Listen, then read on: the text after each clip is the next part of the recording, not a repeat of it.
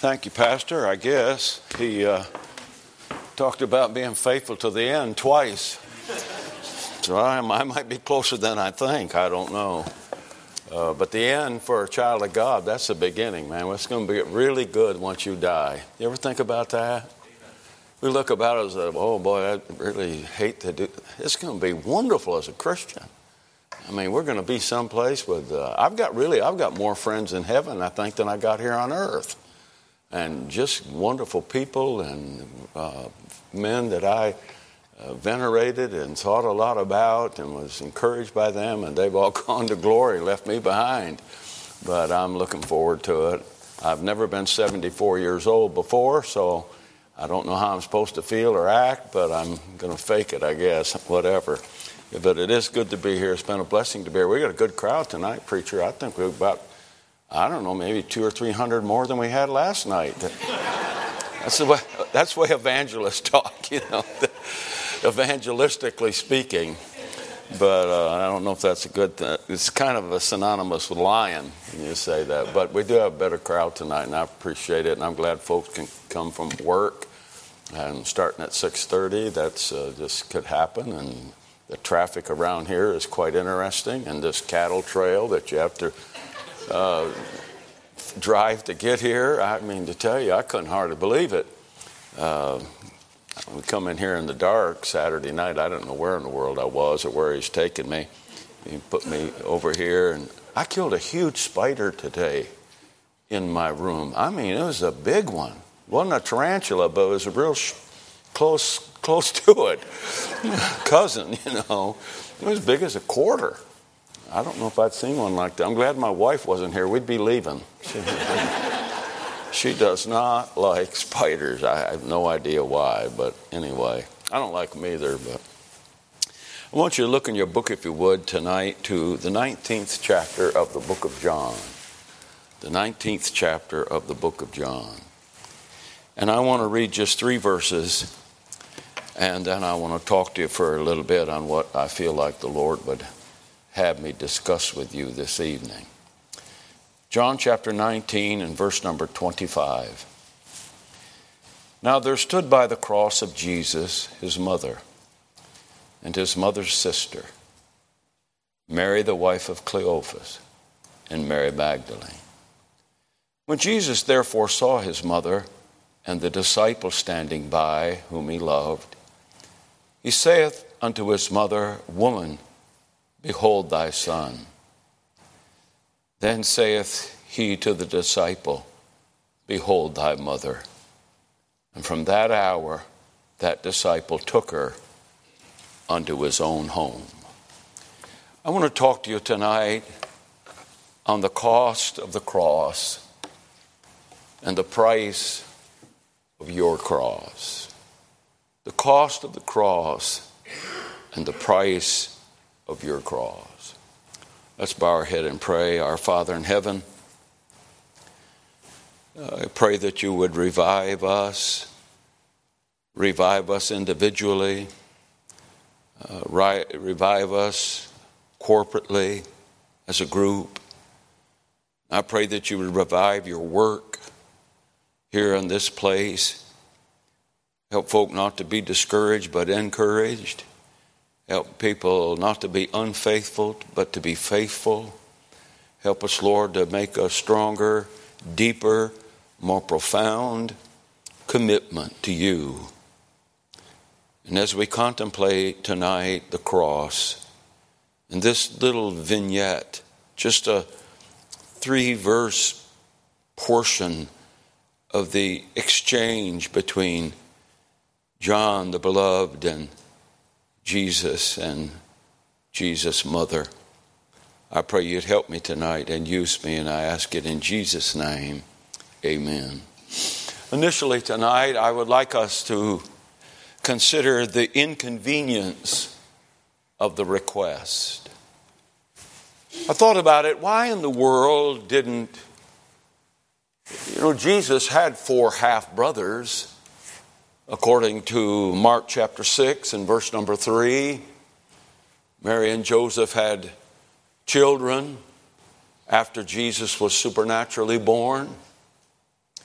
I wonder why none of those 4 boys stepped up and said, I'll help Mom, I'll take care of her, don't worry about it. I wonder where the daughters were. The Bible doesn't say how many there were, but it's plural. So at least a couple of girls. Why didn't they step up and say, I'll take care of Mom? But John willingly took on this obligation. Now I want to ask you tonight, in the light of the cross, what could Jesus ask of you to do that would be too much? What could he request of you that from our perspective it would be unreasonable because of what he's done for us? Would not we be willing to be inconvenienced for him? You know, our forefathers took longer getting to church than we're willing to stay in church nowadays. They had to ride a horse and buggy or walk a mile or 2 or 10 to get to the revival. I'm not berating anybody that's here. I'm glad you're here. But God help us. I think we get in too big of a hurry at church sometimes. My father died last year at 94 years of age. My mom died when she was just a 45-year-old girl. And 3 of us, 3 older boys, we were married when Mom died. There was 3 children still at home. My dad was single for nearly 9 years, and he met a lady. She was a preacher's wife. He had been killed in an accident with a vehicle. And they were married longer than my mother and dad were married a long time. In the last 4 years of my dad's life, he was a handful. He couldn't walk. He was in very difficult physical condition all the time. That lady cared for him like any woman, I guess, would care for someone in that condition when they really loved them. But more than once in talking to them, I would call the house, and sometimes she would answer and other times he would answer.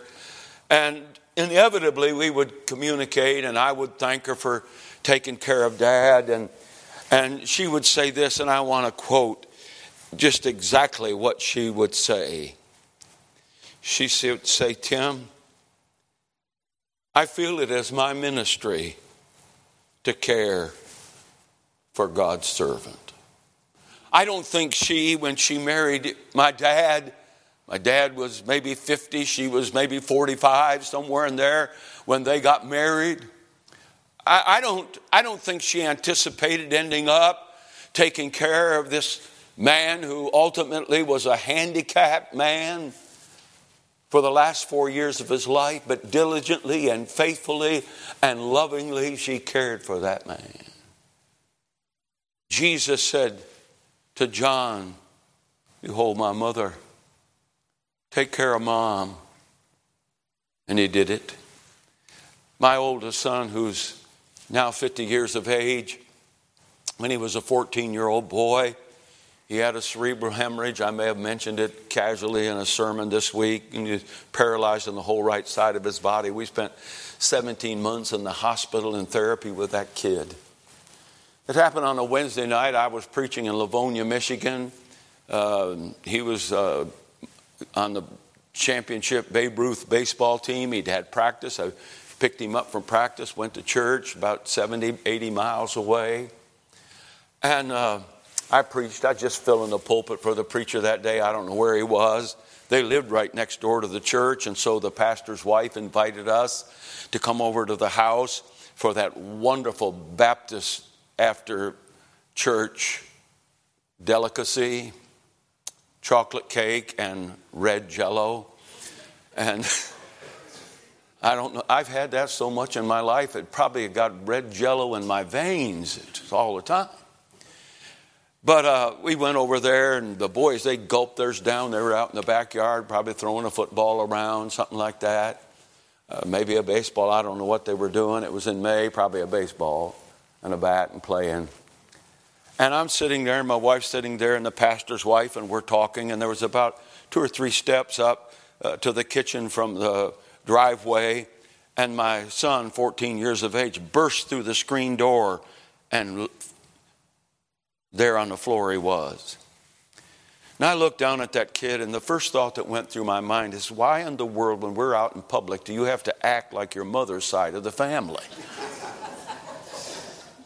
And I looked at that boy, and he had such a strange animal-like look in his face. And I said to him, I said, son, can you hear me? Just went like that. I said, son, because he couldn't speak. I said, son, if you can hear me, would you take my hand? He reached out with his left hand. He was paralyzed on the right side. Just about squeezed that hand off. Long story short. In the next 11 days, he had 4 brain surgeries. When Sunday morning rolled around, we would get up at 7, go. He was in the pediatric intensive care. There was just 10 beds in there. He was one of the 10. He had 3 of his roommates die, kids his age or younger, while we spent those days, those weeks in the hospital. And so Sunday rolled around, and I said to my wife, I said, you going to church? We're staying in a Ronald McDonald house. And she said, I'm not going. I'm going up to the hospital and stay with Jordan. And she had a mother's heart. I said, well, I'm going to go to church. And I had noticed a church right there on the campus of the University of Michigan Hospital. I don't know what kind it was. I don't know what kind it was to this day. But I went. They didn't have our Bible. They didn't sing our songs. But I just always go to church on Sunday morning.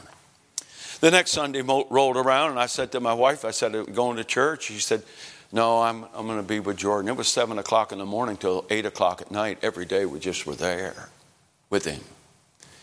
And I said, well, I'm going to go. I said, I didn't want to go to a church where I knew people because I didn't want to answer questions. I didn't want to talk to people about I was just a 38-year-old kid. I was just a young, my wife was 3 years younger than me. We were just kids ourselves. And so I went to a church. I drive by it every once in a while going to Michigan. It was a Nazarene church or a holiness church, something like that. And they sang our songs and they had our Bible, and it kind of helped me that morning. The next Sunday I said, I'm going to go to a church where I know someone will preach to me and really nail me and help me. And so I went to a church where I had preached before. And I sat way in the back, the pastor, building about this size, he recognized me, and I had to come up and talk a moment. And I didn't want to talk. I don't know if you ever get in a situation like that, but I don't ever want to get to one again. And I said a little bit of nothing. And I sat down and listened to the sermon. When it was over, there was a lady that played the piano. Beautiful lady, beautiful white hair. I was getting my hair cut about 2 years right now, 2 years ago. And the guy in front of me had hair about the color of mine. And it looked like there'd been about 10 people before us. And it looked like snow on the ground. And so I'm going up to the chair. He's leaving the chair. And I said to the barber, I said, you must have had a bunch of old white-haired codgers in here today. And the guy behind me said, hey, buddy, we don't have white hair. We have Arctic blonde. I've had a lot more fun since I've been an Arctic blonde. I'll tell you that right now. And I'd never heard that term before, but I have now, and you have too. And this lady came, a white-haired lady, and she met me about right there. And she said to me, and I bristled, I'll just be honest with you. She said, I know how you feel. And I'm thinking, you don't have any idea, lady, how I feel. But she said, I know how you feel. She said, my daughter, when she was 10 or 12 years of age, was up in a barn. And she fell from way up in the rafters and hit her head. And for 41 years, I've had to bathe her every day. I feed her like a baby every day. I change your clothes every day for 41 years. You look at, I've been at it for 3 weeks. She'd been at it for 41 years. She knew a whole lot more than I did about what we were facing. But you take the love of a mother for a child, 41 years, an invalid. You take a mother for a child that doesn't want to leave the hospital room while they can be with their child.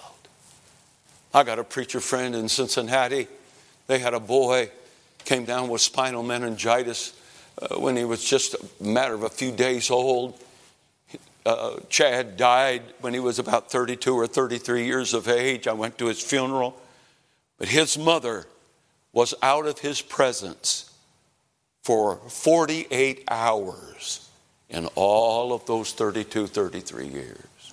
She never left his side. Here's a parent for a child, a husband for a mate, a wife for a maid.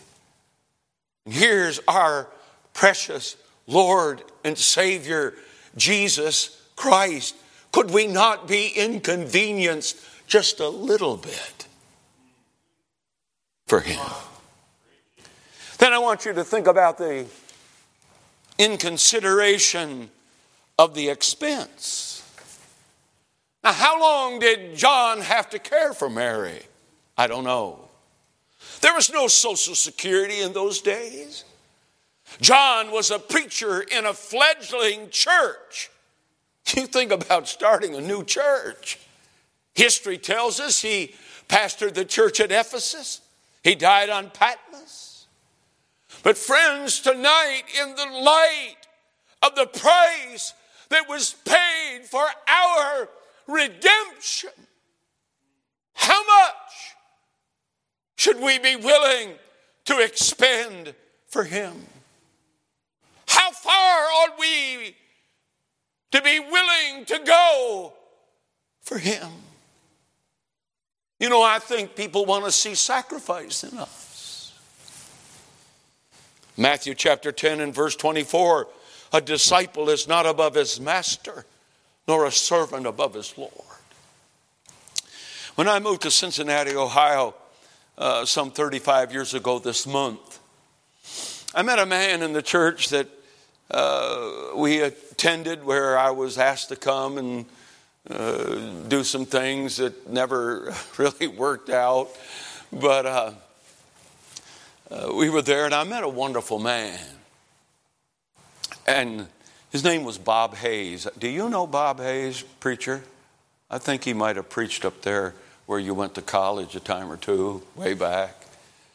But Bob was just a great man. And the first time I heard him preach, he said this. He said, in September of 1948, my wife Alice and I went to the mission field of Ghana, West Africa, commissioned by the Par Memorial Baptist Church in Petoskey, Michigan. When I heard him say that, my ears perked up. For in September of 1948, in the Par Memorial Baptist Church in Petoskey, Michigan, my mother and dad were married on the 5th of September, 1948. 365 days later, I discovered America. Boy, that took a little while to go through the crowd, didn't it?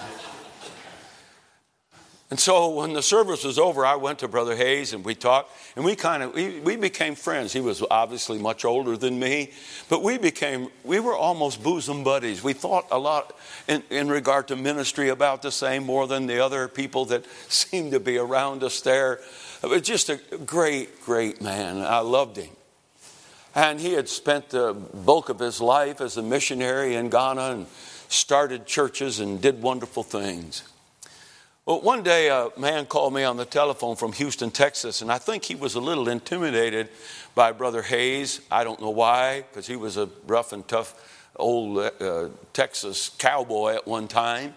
And I think Brother Hayes, I think they had heard about each other's reputation, and Brother Hayes was a little bit intimidated by this cowboy preacher from Texas. And so the cowboy preacher asked me, he said, would you be willing to accompany Brother Hayes and come to our mission conference and preach, and we'll have him preach? And I said, I'd be glad to. And so Brother Hayes and I flew down there together, and we were there in the services. And Brother Hayes preached a message one morning in that mission conference.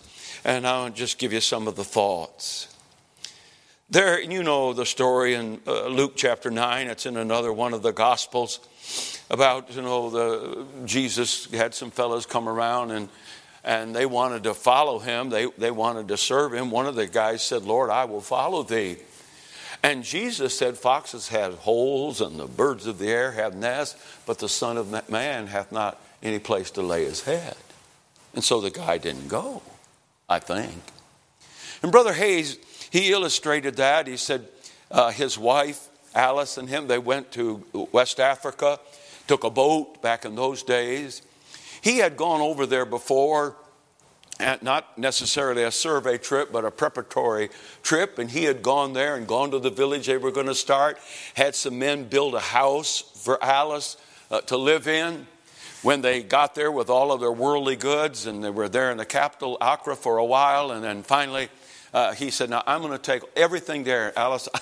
I don't know why a man would do this, but he said, Alice, I'm going to go there. I'm going to set up everything for you. I want you come into this far distant land. I want to take care of you. And so he took all of their worldly goods, unpacked them, put them away as a man would do, and she, be almost impossible to do. Came back, happy about it. I got everything fixed up for you, dear. They go back there within 2 or 3 miles of the place where they're going to be, and a runner comes. And he said, Brother Bob, men came to your home last night, burn it to the ground. You have absolutely nothing left. Nothing left. Foxes have holes and the birds of the air have nests. But Jesus had no place to lay his head, and neither did the Hayeses. And then there's that next little verse that talks about a guy wanted to go, but he said, I'll follow you, but I want to first go say goodbye to my dad. Brother Hayes told about several years into maybe 30 years on the field, and he came back, and his dad lived in Miami, and he went to see his dad, and his dad said, Bob, I don't want you to go. I'm sick. Don't go back. He said, I may never see you again. But he said, Dad, I got to go. And so he went, and of course they weren't there in Accra for very long, and his father died. He talked about coming back and visiting his dad's grave and that kind of thing. And then that last little part of that story, another said, I'll follow thee, but, first let me go bid farewell to those there at home. He said they were on the field. It was Christmas time. Their daughter was going to some Bible college up here in Pennsylvania. And he called home, the time difference, figured out when it would be. He called the dormitory and surprised his daughter answered the telephone. He said, how come you're answering? Usually in a dormitory, somebody answered, they call your name, and kid come running. And back when they had, just had pay phones. And so he said, she started crying when she heard her daddy's voice. And he said, what's wrong, dear?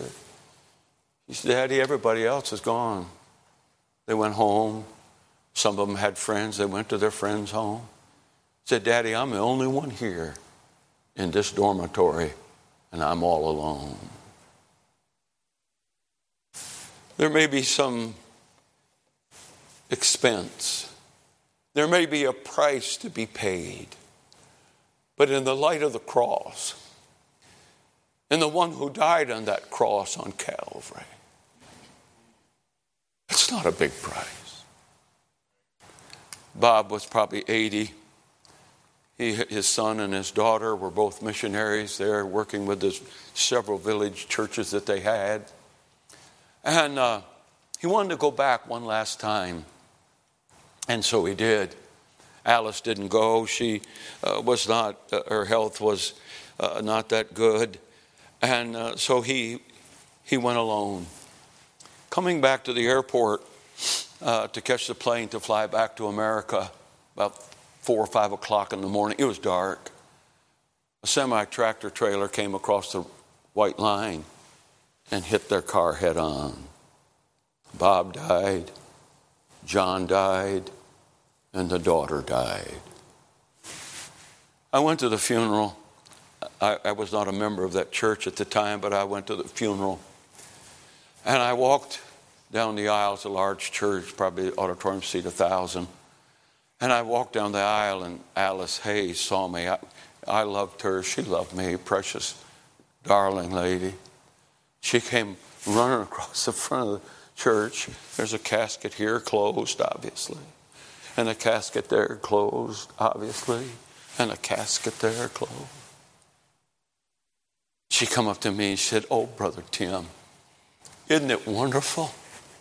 My husband and my children all got to go to heaven together in the light of the cross and the price that was paid for our redemption." How can we say no? How can we say I'm too busy? How can I say I'm not interested in that? In the light of the cross. Perhaps the previous illustration would be better at this point, but I close with the incomparable sacrifice of our Savior. I read today in a little booklet your pastor gave me a quote by Tozer. He said, "No one ever compromised with a cross, for the cross was death." Can you see him on the cross? The reason as a preacher, as a Christian, to go and do anything is because of the price that was paid on Calvary for our sins. I have a little magazine comes to my house, I think monthly, maybe bi-monthly now. And a friend of mine wrote this article. The title's "The Demands of Calvary." I just want to read you a paragraph. A missionary returning from Africa during the early stages of World War II went down to the bottom of the ocean in an ill-fated ship. She was a submarine, a U-boat, sunk the ship that she was on. In one of the last letters that she wrote, these are the words: "The gift of forgiveness has become exceedingly precious to me when I ponder the cost to Christ to pardon mankind. God had to curse his only child to free me from the curse of sin. To lay nothing to my charge, he charged his own son with all the guilt a sinful world could produce. To give me a mother's care, he forsook his son in his hour of loneliness and need. To give me a taste of the sweetness of heaven, he caused his son to taste the bitterness of hell. To fill my heart with all the peace it can contain, he filled the heart of his son with all the agony it could contain. Oh, the fathomless love of the Father's heart for me, a sinner sunk in the fathomless sin. Pray for me that God may get all out of my life that Calvary can get out of it, and that in me and through me he may see the travail of his soul and be satisfied." Would you, in your mind and in your heart this evening, say, in the silent depths, the deepest part of your being, would you say to him, "I will do anything for you, for what you've done for me"? I have a friend, his name is Johnny. He's an ex-Marine, he was a lifer. He got out of the Marines and he went to embalming school. And he's an embalmer now. I met Johnny at a church in northern Ohio. He now goes to a church close to me in southern Ohio. He's just a precious man. Never been married, I don't believe. He might have lost a wife, maybe somewhere down the road of life as a Marine. I never asked him that really, but he was never married while I've known him the last decade or more. But Johnny went to a church that I preach revivals in, where the pastor, your pastor, I'm just going to give him some kudos tonight. He's one of the kindest pastors in communicating to you people that I've ever seen in my life. And I'm proud of that I know him, and I got to know him in these days. But I used to go to that church. His pastor was the meanest, the most complainingest, that's a word, the most cantankerous preacher I have ever met in my life. And I've met 2,000 or 3,000. When I was there, they have like a prophet's room like you do. It was down in the basement of the church in the catacombs. And I'll just leave that part. But we come back from lunch. The pastor and I, we came back from lunch one day. And Johnny, he didn't have to. Johnny just, he hadn't become an embalmer yet, I don't think. And he was just doing stuff around the church. He was mowing the lawn. He didn't have to do it. He just did it. And the preacher jumped out of his car, and Johnny had just turned the mower off, and there were some grass clippings on the sidewalk, and that preacher got out, and he harangued him, and just let him have it. What's wrong? Won't you get a broom? He hadn't even, just the mower just been turned off. I sat there appalled. Down the road of life, going back there another time, Johnny bought the preacher a nearly brand new truck, about a year-old truck. And the preacher complained about it because it didn't have that little blue stuff or whatever, across the top of the windshield. And so the pastor was gone. Now, I don't know how Johnny did this. May have had a key to the truck. He went over and he got the truck, and while the preacher was gone on vacation, he went and had the windshield put in. And the preacher complained because it wasn't dark enough, that little bit. And Johnny didn't have to do that. But he just did it. He paid for it, took care of it. Why would someone do something like that? I think because of the cross. I think because of our Savior. I preached in that church, 4 or 5 revivals. I haven't been there in probably a decade now. We had one great revival night there. I preached on bitterness. I haven't preached on it this week. I try to usually, because I think it's the besetting sin of us Baptists. We're bitter about stuff. Stuff that's hard to go through, but we're bitter. We let that bitterness just eat our lunch. And it's a killer. I preached on bitterness, and the preacher was bitter towards the people. Now, that's hard to imagine. This guy that talked the way he did and treated people, he'd be bitter at them. I think it would be great if all of them were bitter at him. But he was moved that night, and he got in front of the pulpit. I was still standing in the pulpit, and he kind of stopped the service. He said, I've been bitter. I've been bitter at people in this church. I've said things I shouldn't have said. I'm saying, amen, you're right, buddy. And when he got done saying, I said, listen, folk, now what you need to do is a congregation about this size. And just about spread out, about just exactly like this building tonight. And I said, your pastors ask your forgiveness. And I would like folks that you have a need to, would you come and tell your preacher that you forgive him, and maybe you could ask him to forgive you for whatever you've done.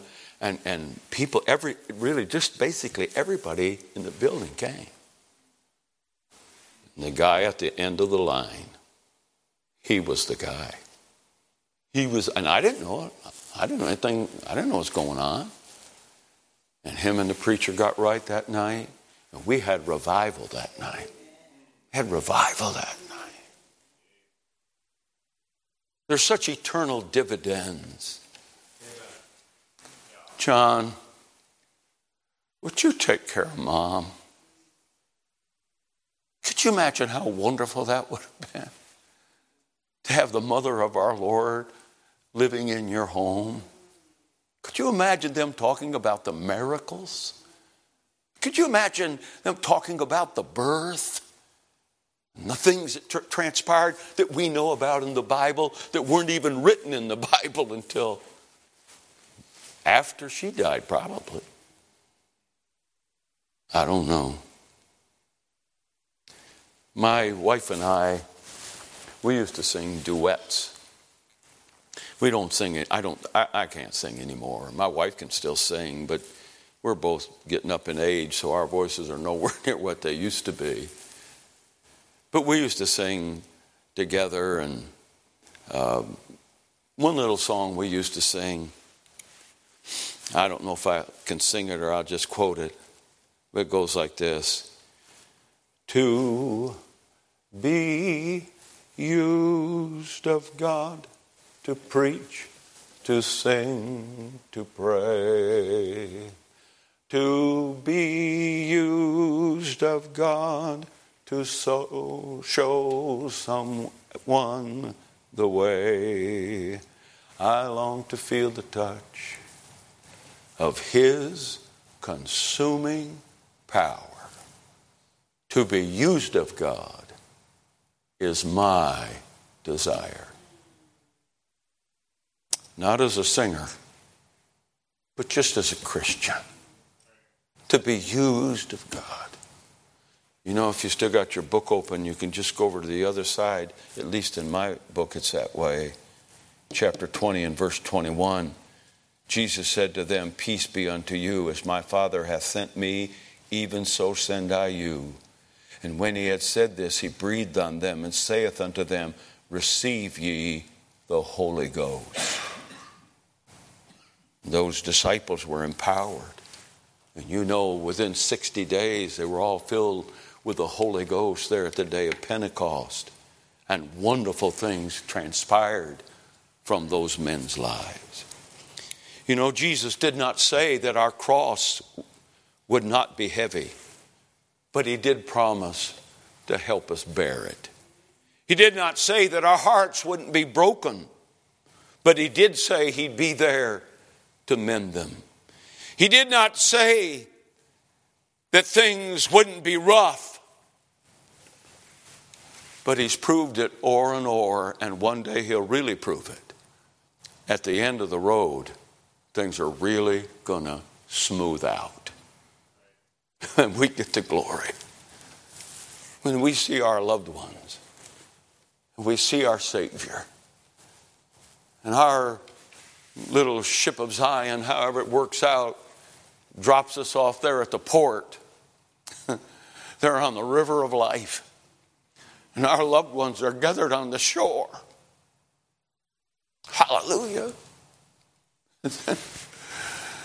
I'm really glad to see you guys, but I want to see Jesus. I want to get to him. See his smiling face. See his hand, that nail-scarred hand, reach out for me. In the light of the cross, I want to live a life that's pleasing to him. The truth of the fact that he shed his blood for us. I ought not to desire, ought not to need any other motivation than what he has done for us on Calvary.